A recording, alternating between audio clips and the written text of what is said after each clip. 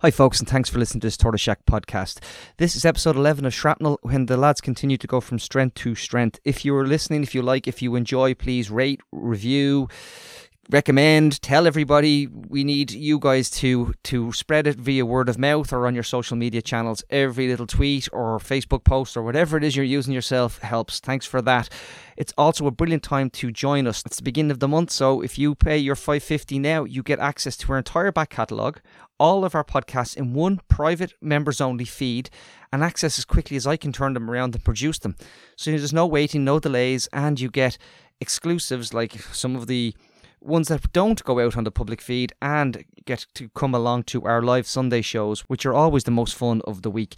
There's lots and lots and lots there on patreon.com/Tortoise Shack. Click the link, have a look, and see if there's a level that you're happy to support this project. Thanks for listening, and I won't delay you any further. Enjoy the podcast.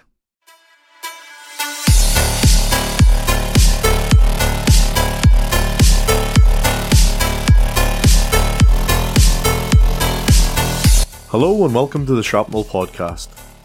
Before this week's episode, I'd like to pay a simple tribute to Baroness May Blood. May sadly passed away last week, and so many people in Northern Ireland and beyond will miss her presence in the political and social landscape here. May came from very humble beginnings and ended up as a baroness in the House of Lords, but I'm sure that's not what she'd want to be remembered for, because May's best work was done on the ground with the people of the Shankill. May was a fierce proponent of integrated education.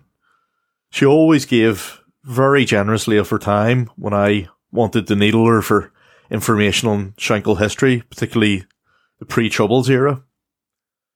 May said it as it is, and her autobiography obviously was called Watch My Lips, I'm Speaking, and that was May all over.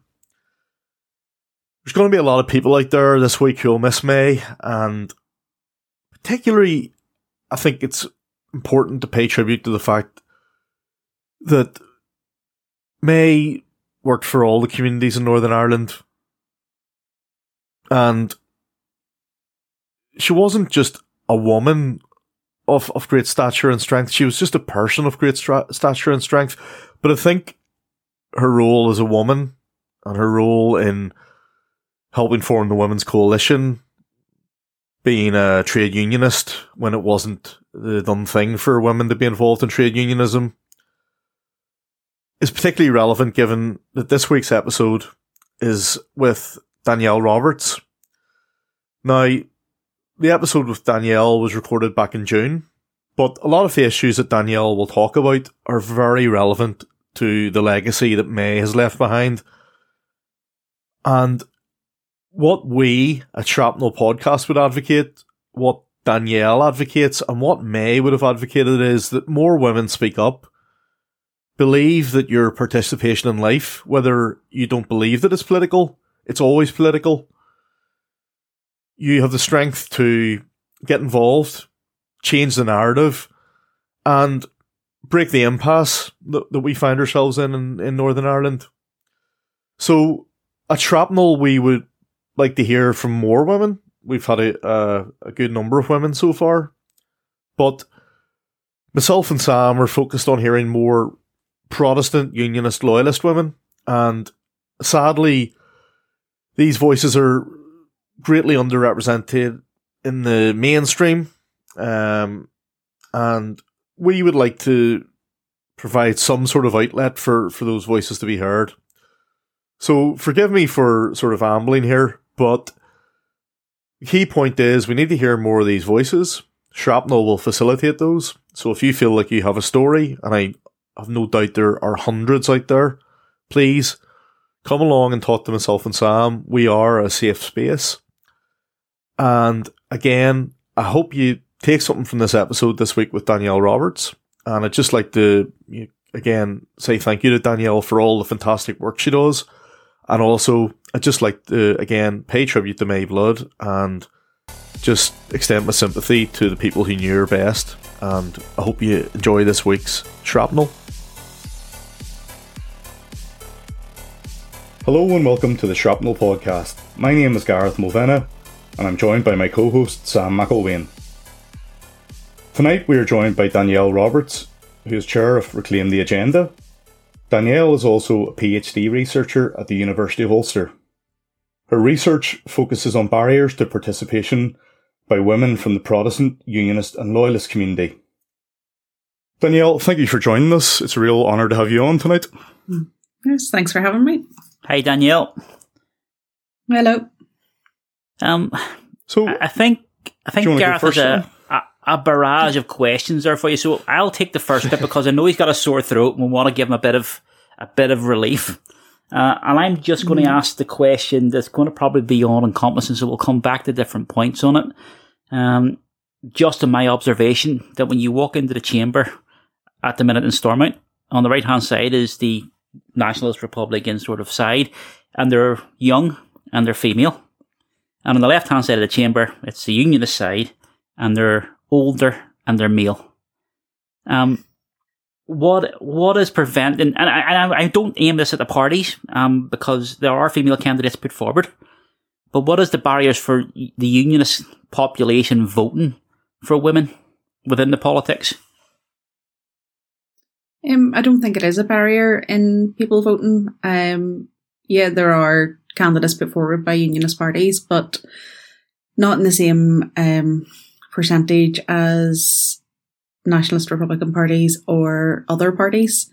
I'm not exactly sure where Alliance sit in the chamber in terms of left and right, but if you look at where they're sitting, there's quite a few young women in their bit as well now after the last election.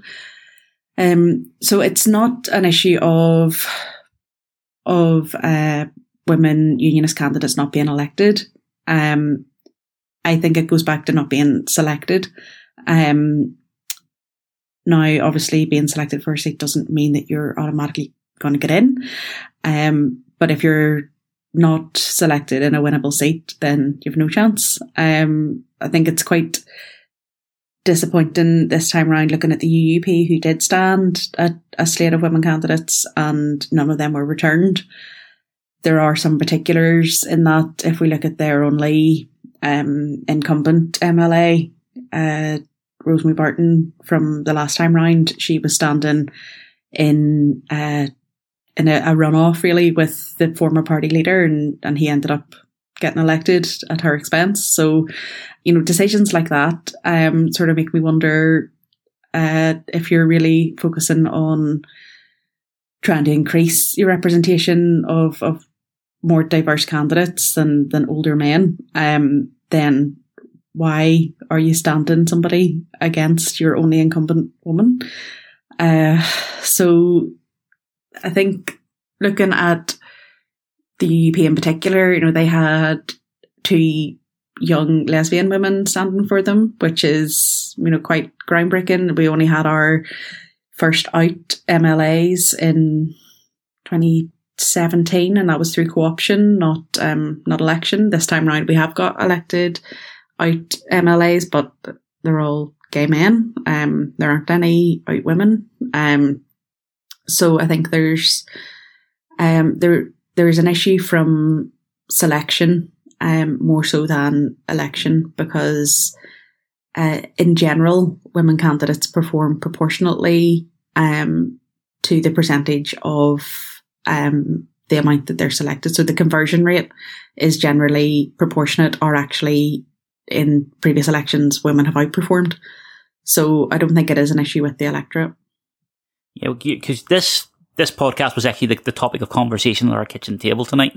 It was along the lines of, what am I going to ask? How do we open this conversation? And that was raised by my wife. Are the females being stood in the right areas? Are there enough of them? I mean, is it a token gesture that we're putting females forward, knowing that they're not going to win? I mean, Julianne Core in North Belfast had a hard enough mission. When you look at the MLAs that were sitting, and when Nicola Mallon's not returned, there's an issue up there with how the vote is. So yes, it's great to stand, Julianne. It ticks a lot of boxes for the party.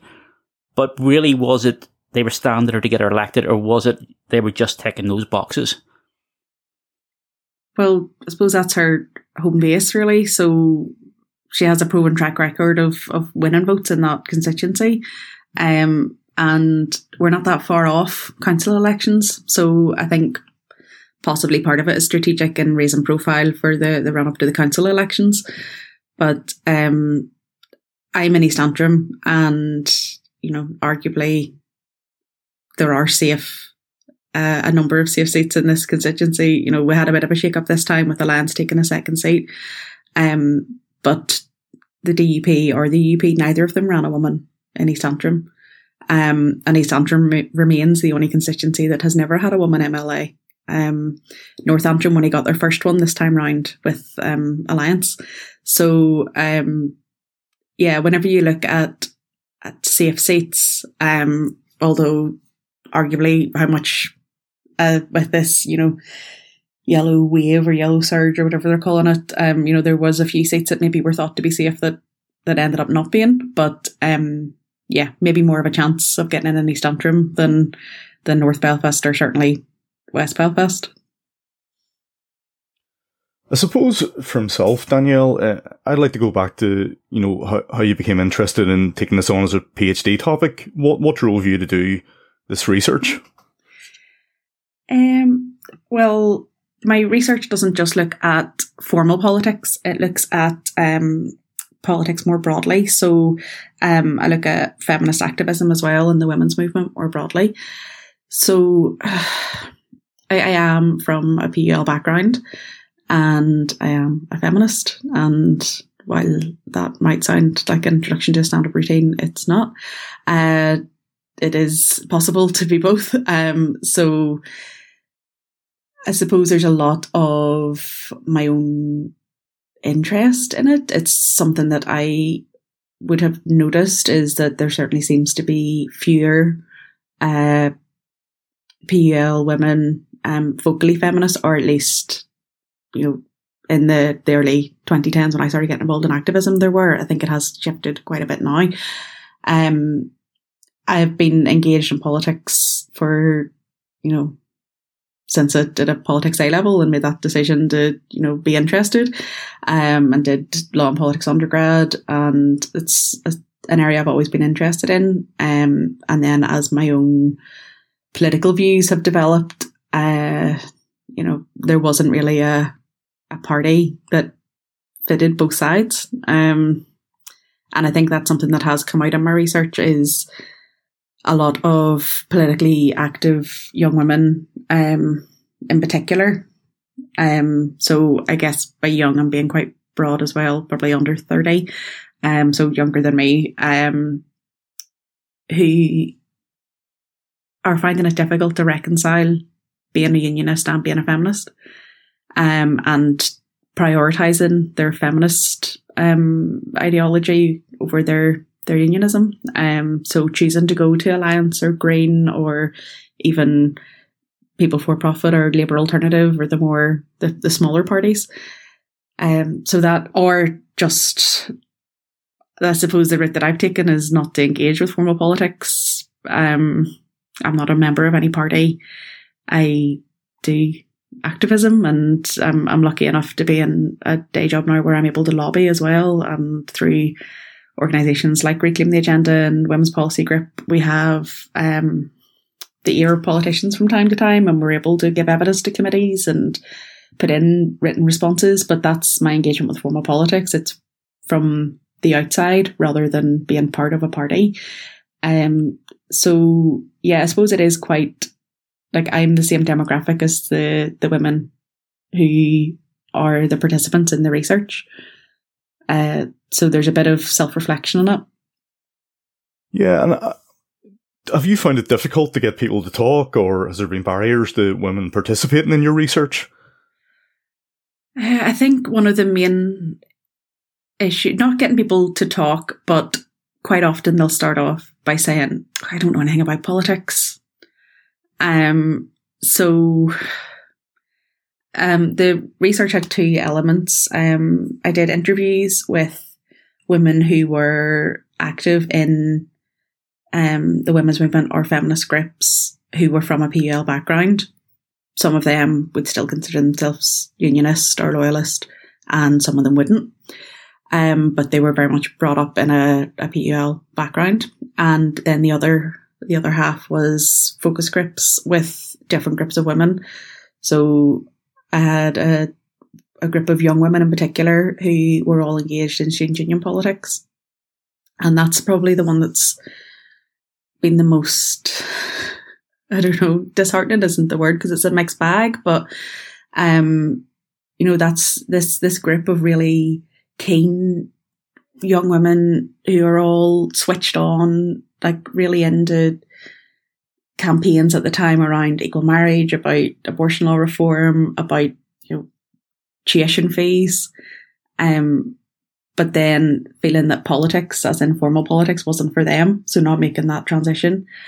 And then also some of the experiences that some of them had when they tried to be involved in formal politics. One of them was from a loyalist housing estate and had been deflating for a left-wing party, and her granny got a knock at the door telling her she needed to stop. And to hear somebody 10 years younger than me express that was not something that I expected to come across. So that is something that's come up more than I thought it would. So, like, I'm lucky in that I'm involved in a lot of these groups and have relationships with women who are working in women's centres and different organisations. So those relationships meant I was able to do the research and find the participants. But yeah, I think the main issue was this initial politics. I don't know anything about politics. And then they would sit and tell you about going to Parades Commission meeting and challenging the Parades Commission and being at like the camp at Fidel, and it's like just not making this connection of that is being politically active because they see it as voting or being elected, and that's it. And how much of the research is pointed towards what actually happens online with women from the PUL community that sort of raise their heads above the parapet? Yeah, so most of my fieldwork was conducted before Brexit, which I think is kind of maybe a line that you can draw where there was quite a lot of backlash against women, both pro and anti Remain, and the fallout of that and around the protocol. We've seen people get into very heated discussions on Twitter, and whenever colleagues in the Women's Policy Group give evidence to the Northern Ireland Affairs Committee, they had an onslaught of online abuse. And then similarly, I know people like Stacey Graham have had big backlashes on Twitter as well. Most of what was spoken about with my participants was more around family arguments, and being careful, sort of self-censoring themselves. That was probably too many words of the same there in a row, but you know what I mean? So they were picking their words and deciding not to post maybe a news story about abortion law reform because they didn't want to get into an argument. So people seemed to be, the women that I was speaking to seemed more concerned about the reception or the arguments they might have with family and friends rather than a public attack. But I don't know, it's not something I looked at specifically. I know Juliana Monteverde and Victoria McCollum have an edited collection out looking at social media and women's experiences online, kind of in the post-Trump Twitter world. So that could be somewhere to go to for that issue in particular. Because I'm just thinking, I mean, we've talked about the issues you've described there about people not wanting to post stories or challenge the narratives that their families have and the ingrained beliefs. I suppose what I'm thinking of here, does the reinforcement of politics on ethno-national lines here sort of reinforce these traditional gender lines, particularly in the PUL community? Is that a big issue? Yeah, I think so. That's something that came out and kind of overlapped with church as well. and the kind of social conservatism within church communities. So not everybody that I spoke to was religious or was brought up in church, but I would say probably about a third of them were in families that would have been quite religious. And that was definitely mentioned as a kind of a way that they were taught about women's place, and that, you know, women don't preach and don't do the leadership things. They make the tea and do the flowers, and so that was brought up by participants in one way of how they learned about traditional sort of gender roles. I think most of the people I was speaking to then had kind of resisted or rejected that, but it is something that came up. And like, looking back, not even that far, whenever you have like Nelson McCausland saying there's no ordinary decent women involved in something because, you know, there's no women from the Mothers Union. It's all, you know, women from trade unions or whatever, and they're not ordinary decent women. Or even more recently, Arlene Foster being told her most important job is being as a, you know, a wife, mother and daughter rather than being First Minister. It's not unusual to see these kind of, this valorization of a, like, kind of homemaker, that sort of particular type of woman. So yeah, your feminist agitator isn't really going to fit into that mold. And is this passive role particular to the PUL community, or have you noticed it across the board? I don't think it's just for the PUL community. One of the participants had done some work with women from ethnic minority backgrounds, and she was saying, you know, a lot of this is the same. In fact, in her opinion, we had sort of moved along, and she had said about how in some of the households she worked with, it would be, you know, the man was fed first and things like that, which are very kind of, I suppose, 1950s or that sort of. So yeah, I don't think it's just PUL communities, but I think looking at political representation and the way that unionist women are spoken about, I think it is more prevalent in PUL communities than in Catholic Nationalist Republican ones. Even things like murals, you know, the only woman you're going to see in a mural really is the Queen.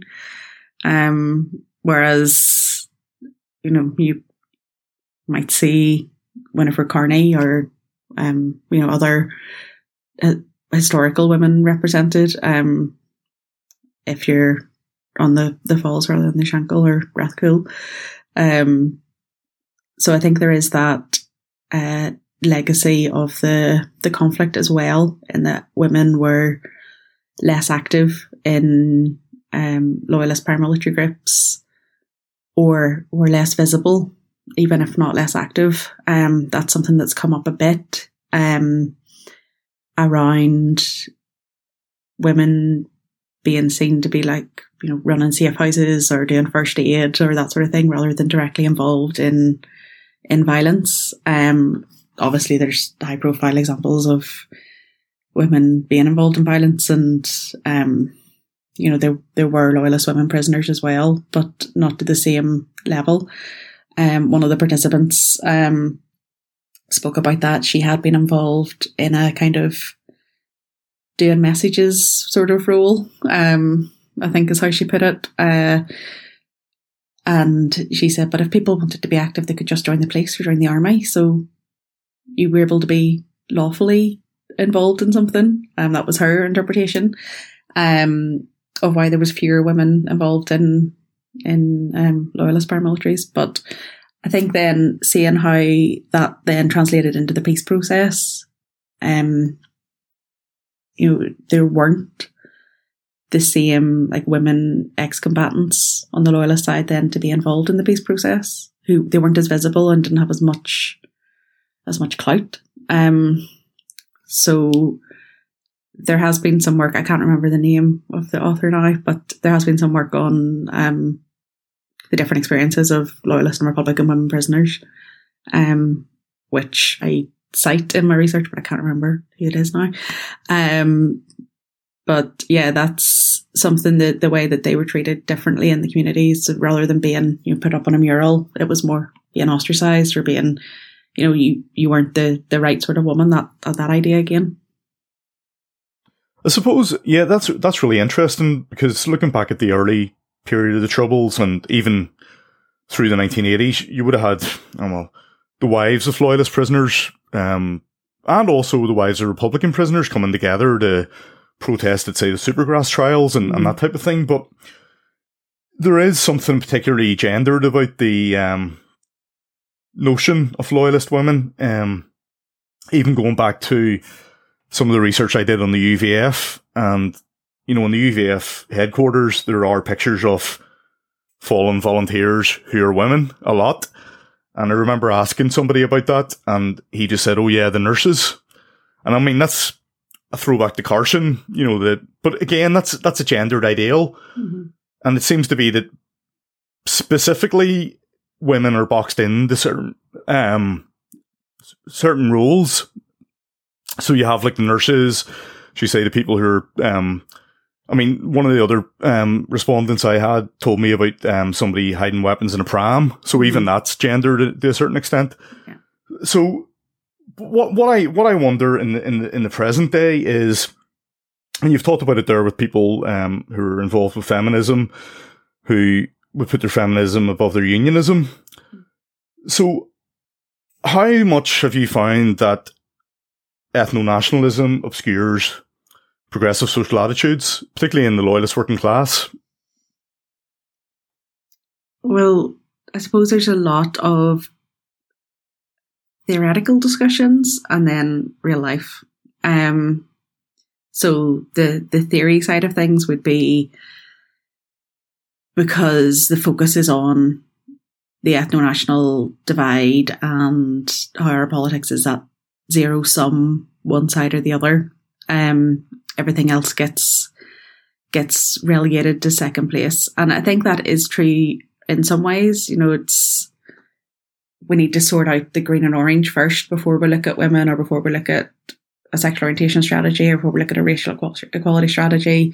We need to sort out the big problem first.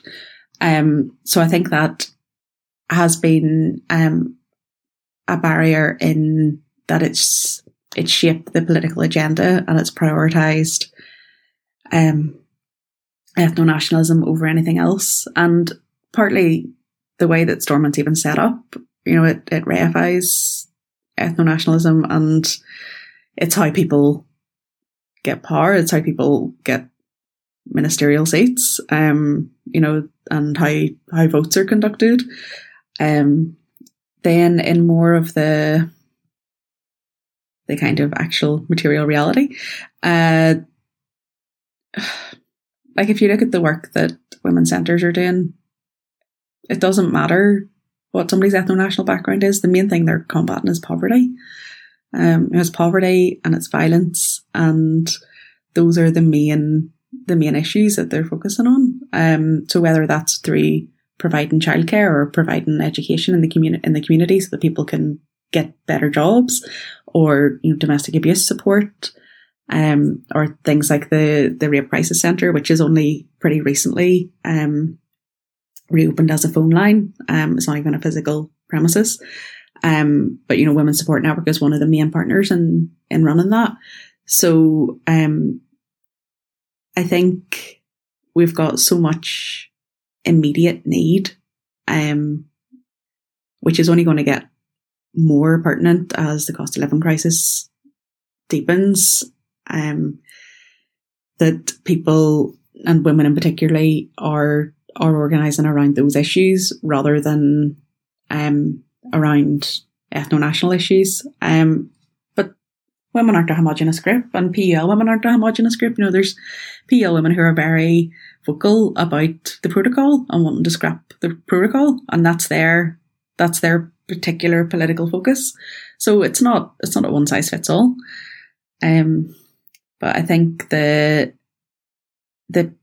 political agenda setting is still very much focused on ethno-national and can be brought down by the focus on ethno-national at the expense of other issues, which, you know, bread and butter issues or whatever you want to call them, before you even get on to more social justice issues. You know, there's conversations we're not even having because there's no space in the timetable for them.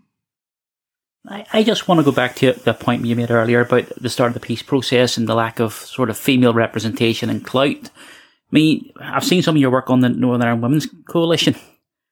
They had clout at that point. I, for one, was quite excited to see how that was developing. So I was brought up in a matriarchy. My family, my mum, my aunts run the family, and I've been brought up that they are the centre. So to see that this party came forward, and we're talking sense at that point, but then to be stifled out of it, and especially when we had a female Secretary of State as well that was dealing with it, who, make no bones about it, took no crap. I was quite happy to see that we had strong female voices at the table, but unfortunately I think that voice is missing at the moment.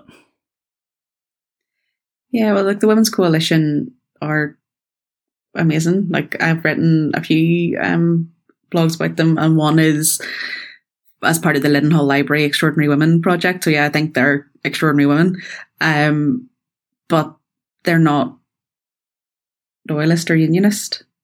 You know, their focus was on equality and inclusion and human rights.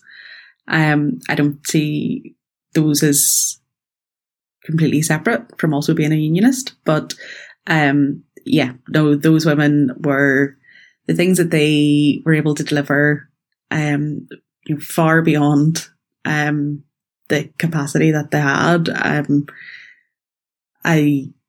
One of my favourite anecdotes is about them sharing a menthol cigarette in the ladies' loos with the Secretary of State and negotiating, putting clauses in. And people like Monica McWilliams and Abela Kilmurray will talk about that and those anecdotes. And I hope they get, I know Monica has a book, but yeah, I hope there's even more work done on the Women's Coalition, because there's so many anecdotes that are just fascinating. And the few that I have come across, about them, like shimmying up lampposts to retrieve posters, to repurpose them, and getting stuck in traffic to deliver their election nomination forms, so having to get out of the car and run around the corner, and May Blood being there to like stop them as they got to the corner to say there's a whole barrage of press around the corner, brush your hair, that sort of thing.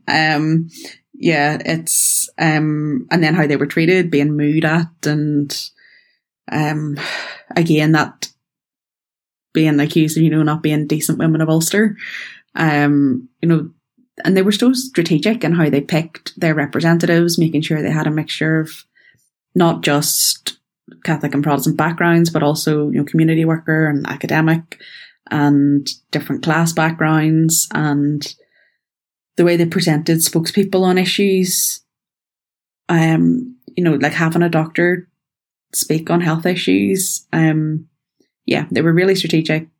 Some of the things they did, and that they had the guts to do, like going to a prison porta-cabin to meet with loyalist prisoners to make sure they were on side, and also advocating for Sinn Féin to be included in talks. Really, really creative and, extraordinary stuff. But their focus wasn't on ethno-national issues. Their focus was, on getting a deal done, and trying to include human rights in it. And I think if we look at a lot of the things that are being recommended now, if we went back and revisited the original Belfast Good Friday Agreement, and in particular the mechanisms advocated by the Women's Coalition, proportional representation is something they advocated for. It's not the system that they wanted, so maybe revising that. The Civic Forum, that doesn't exist anymore. Now there's chat about having citizens' assemblies on particular issues, But the Civic Forum, the mechanism is right there in the Belfast Good Friday Agreement. Just put it back in place. So yeah, I think they got a lot of things right. 20 plus years ago, and people are coming up with them now as new ideas. Yeah, they almost bordered on competent politics at that point, didn't they? Something that maybe, as you say, you take the nationalist sort of point of view out of it and how we should be doing politics in this country. We always focus on the orange and green, as you've stated, and that clouds everything else. Maybe we should have just appointed them leaders and let them run the country, because it would have been far better than what we've got at the moment. Absolutely. Well, that seems to be a good one to finish on, Sam. I don't know, Danielle, do you have any other comments you want to make? Or just for PL women listening, you probably are politically active. If you're, watching the news and giving off about what they're doing at Stormont, then there'll be a campaign out there to change it. So check out Reclaim the Agenda. We campaign on 6 key themes around ending poverty, ending violence, and others. And you'll find like-minded women who are maybe also not seeing themselves as politically active, but are trying to make some change. So yeah. Agitate, organise that thing. Yeah. If there's any political leaders that happen to be listening to this podcast at one point or another, what advice would you give to them on how to change their party from the inside to be more reflective? I think selection is a big thing. So if we look at how the introduction of gender quotas in the South has made a change to how women are being selected. I mean, quotas can be got around, and yeah, if you choose your women and stand them in constituencies where they've no chance, then yeah, what's the point? So potentially a list system or something like that would be better. But I think really looking at who they're selecting, but also planning, and candidates need media training. They need to be exposed to political machinery and how it works. So there needs to be development within parties, and also things like a women's network, or we've got the Women's Caucus at Stormont now, which is a cross-party body. But yeah, things like that, like mentoring. And then one of the major barriers for political engagement is cost, both time and money. If somebody's, working 2 jobs, make ends meet, and also has 2 kids to put to bed, like, they've got no time to be politically active. So try and accommodate people, so it doesn't cost them to be involved. Simple things like having food at meetings, or organising meetings at times that suit different groups of people. Yeah. And then I think some of the kind of code of conduct things as well. I suppose that's normally across parties rather than within parties, at least publicly. But one of my participants had shared that she was the treasurer of her local party branch, constituency branch, and so she'd have been given a finance report to the meeting, and somebody basically said to her, it's time to go and make the tea. So, and this is again somebody more than 5 years younger than me, or somebody in their early 20s at the time. So that kind of culture as well needs to be addressed by parties. So whether that's around education, but it's certainly about doing something about it when things like that happen. And obviously there are more serious things that happen as well within parties. But I think that culture as well and trying to make sure that you're an inclusive place, not only for women, but, you know, we had 2 ethnic minority candidates at the last election, one for PVP and one independent. We did have a decent number of LGBT candidates. You know, disabilities isn't monitored, and not all disabilities are visible. So, you're making sure things are accessible as well. So there's lots of different things to consider. And so it's not just more women that we need. We need an electorate or a government that's more reflective of society. Yeah, and I think what you're saying there, I was recently at a conference where this was brought up about diversity, and again, not just along gender, but along sexuality, along disability. And it showed that even during the pandemic, companies who were more diverse, especially at the senior level, were more resistant to the impact of COVID on that company. They thought better on their feet. They thought from different angles. They brought a lot of different life experiences, etc., etc. And those companies were far more resistant. So within the commercial world, that has been recognised. I think the political world could probably do the same, with the same lessons being taught. But yeah. I think what we've covered tonight is eye-opening in one way, but I think it reinforces what me and Gareth have been thinking, and I'm hoping people actually listen to what you're saying. Absolutely, yeah. So, thank you, Danielle. Very much. Really appreciate that. Yes, thanks a lot. Okay, good night. Okay.